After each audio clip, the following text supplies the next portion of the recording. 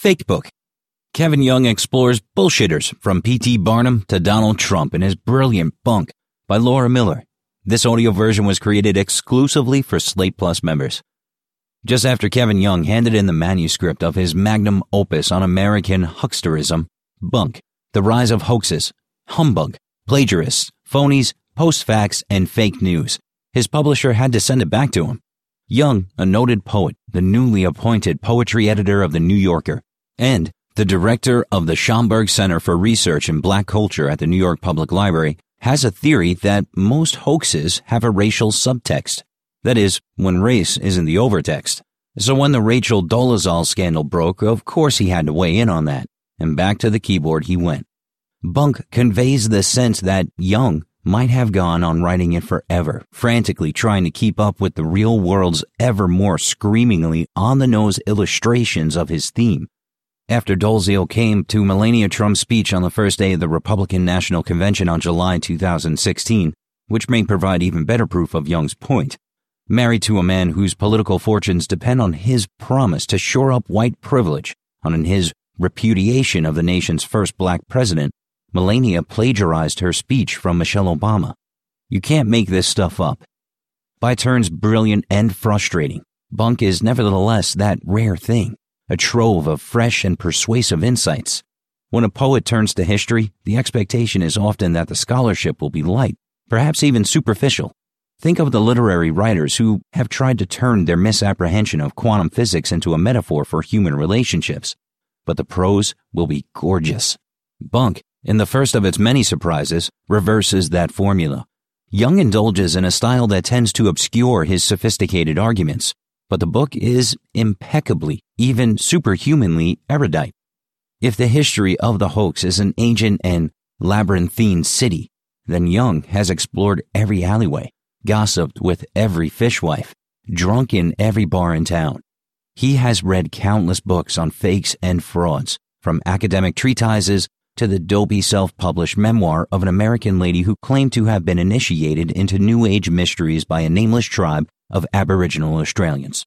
He has also read scads of books tangentially related to the hoaxes he revisits, from the recollections of Washington Post editors to a disavowed early novel by Clifford Irving, author of a notorious fake Howard Hughes autobiography in the 1970s. This makes Bunk a delightfully bibliophilic ramble, with Young pausing as he strolls through his stacks to inform the reader that Jerzy Kosinski's last novel, 1988's The Hermit of 69th Street, is a mess of a book, or that Corey Ford wrote a terrific parody of a half-forgotten bogus memoir published in 1929. If I take issue with Young's style in Bunk, it's because the book's pleasures are often squandered when he opts for a folksy, bantering voice that values wordplay over precision. This is particularly vexing in a treatise on bullshit, the spinning of verbal castles in the air, the vagueness of excuses, of words used to evade rather than nail down the truth. Sometimes this wordplay is limited to groaner puns. Of a cache of love letters purportedly written by Abraham Lincoln to his first love, Anne Rutledge, and discovered among family documents by a woman named Wilma Minor, Young writes that some experts began to voice their doubts, feeling the minor material minor. At other times, he makes cultural allusions that don't particularly illuminate his point, describing a 2008 memoir titled Loose Girl as seeming to play with the notion of truth interrupted. If you aren't aware that Susanna Kaysen published an influential memoir called Girl Interrupted in 1999, the phrase is puzzling, since Loose Girl doesn't so much promise to interrupt the truth as to transfigure it. And if you are familiar with Kaysen's book, whose veracity, as far as I'm aware, has not been questioned, the reference adds nothing significant to the discussion. This is the matter of witness without the matter. If Young adopted this voice to avoid the dryness often attributed to scholarly writing, he needn't have. His subject, a procession of outlandish, inventive, theatrical, and utterly brazen liars, is inherently entertaining. So are his analyses of their successes and failures, the reasons the public found first to believe and then to revile them. P.T. Barnum presides over the chapters on the 19th century. Young seems strangely fond of the man and of that era's hoaxes in general. They were what Barnum called humbug, a form of fakery that strives not so much to deceive as to fill its beholder with wonder and an appreciation of the theatricality of the production, such as the Fiji Mermaid, a mummified monkey's torso sewn on the tail of a stuffed fish. At the Delaware County Fair in upstate New York, I saw an exhibit, which I did not investigate, promising a headless woman who still lives, a venerable illusion that surely fools no one. Barnum's pitch entailed making the audience part of the hoax, saying effectively, "You're smart," or better yet, "You think you're so smart. Come see and decide for yourself." Young finds the closest contemporary analogy to this in reality TV, whose enjoyable unreality is a given and whose format serves to make everyone a judge. Much of the spectacle offered up in sideshows and Barnum's American Museum in Manhattan hinged on the exotic, that is, on people frequently black presented as racial grotesques. These included bogus pygmies and cannibals, actual albinos, and most notoriously, Zip, or what is it? A possibly microcephalic black man. His real name was William Henry Johnson, costumed in shaggy furs and exhibited as a freak. The high society counterpart of these falsehoods were white imposters who presented themselves as visitors or refugees from places like Formosa and Java, about which they told titillating Orientalist stories designed to stoke Western fantasies of harems and atrocities.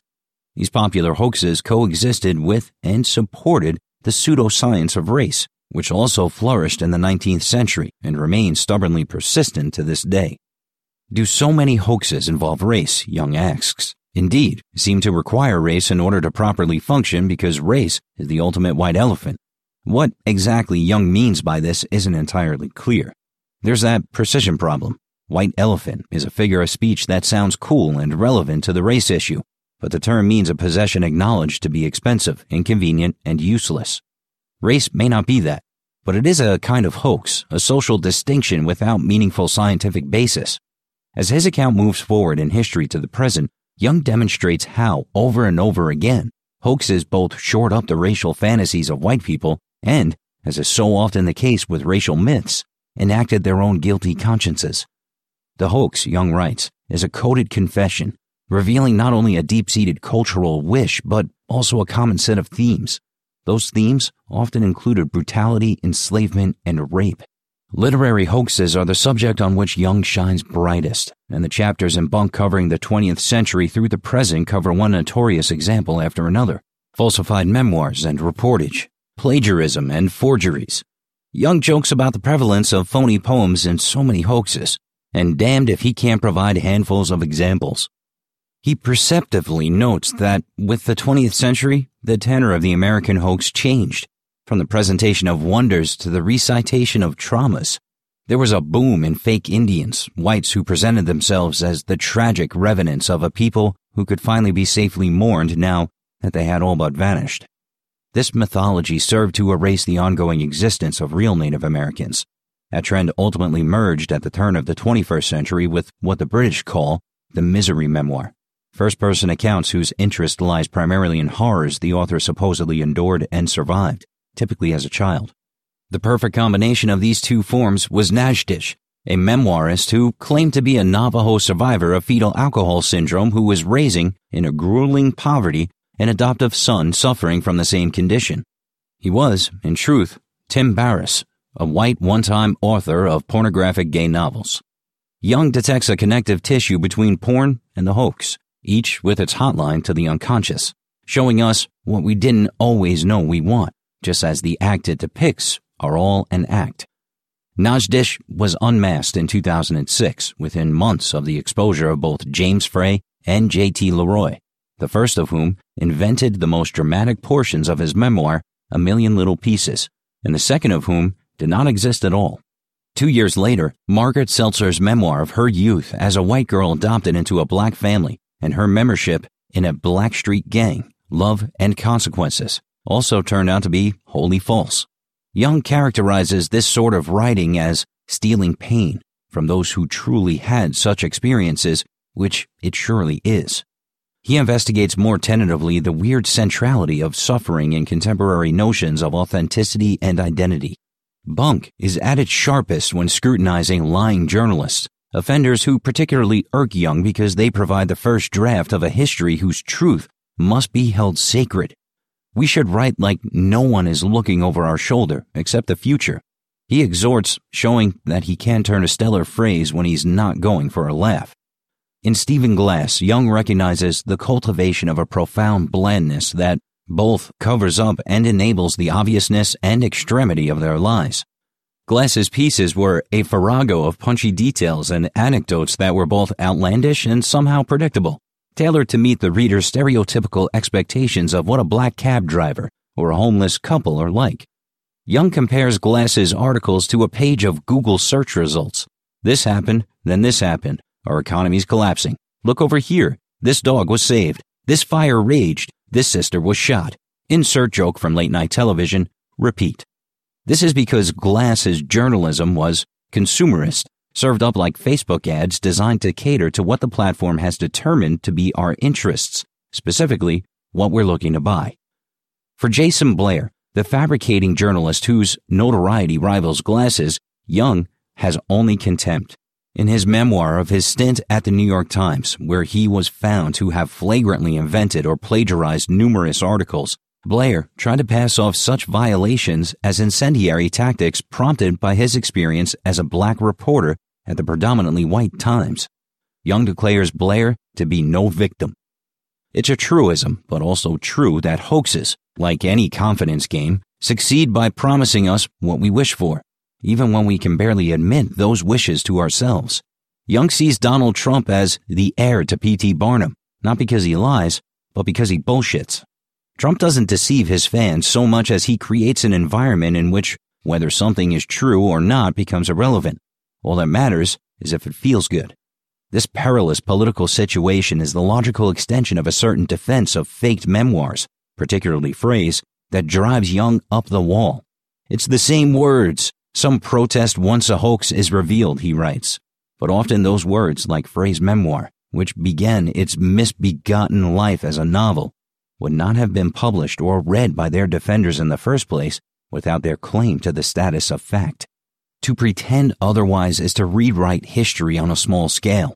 Now, the same process is being applied wholesale to the body politic.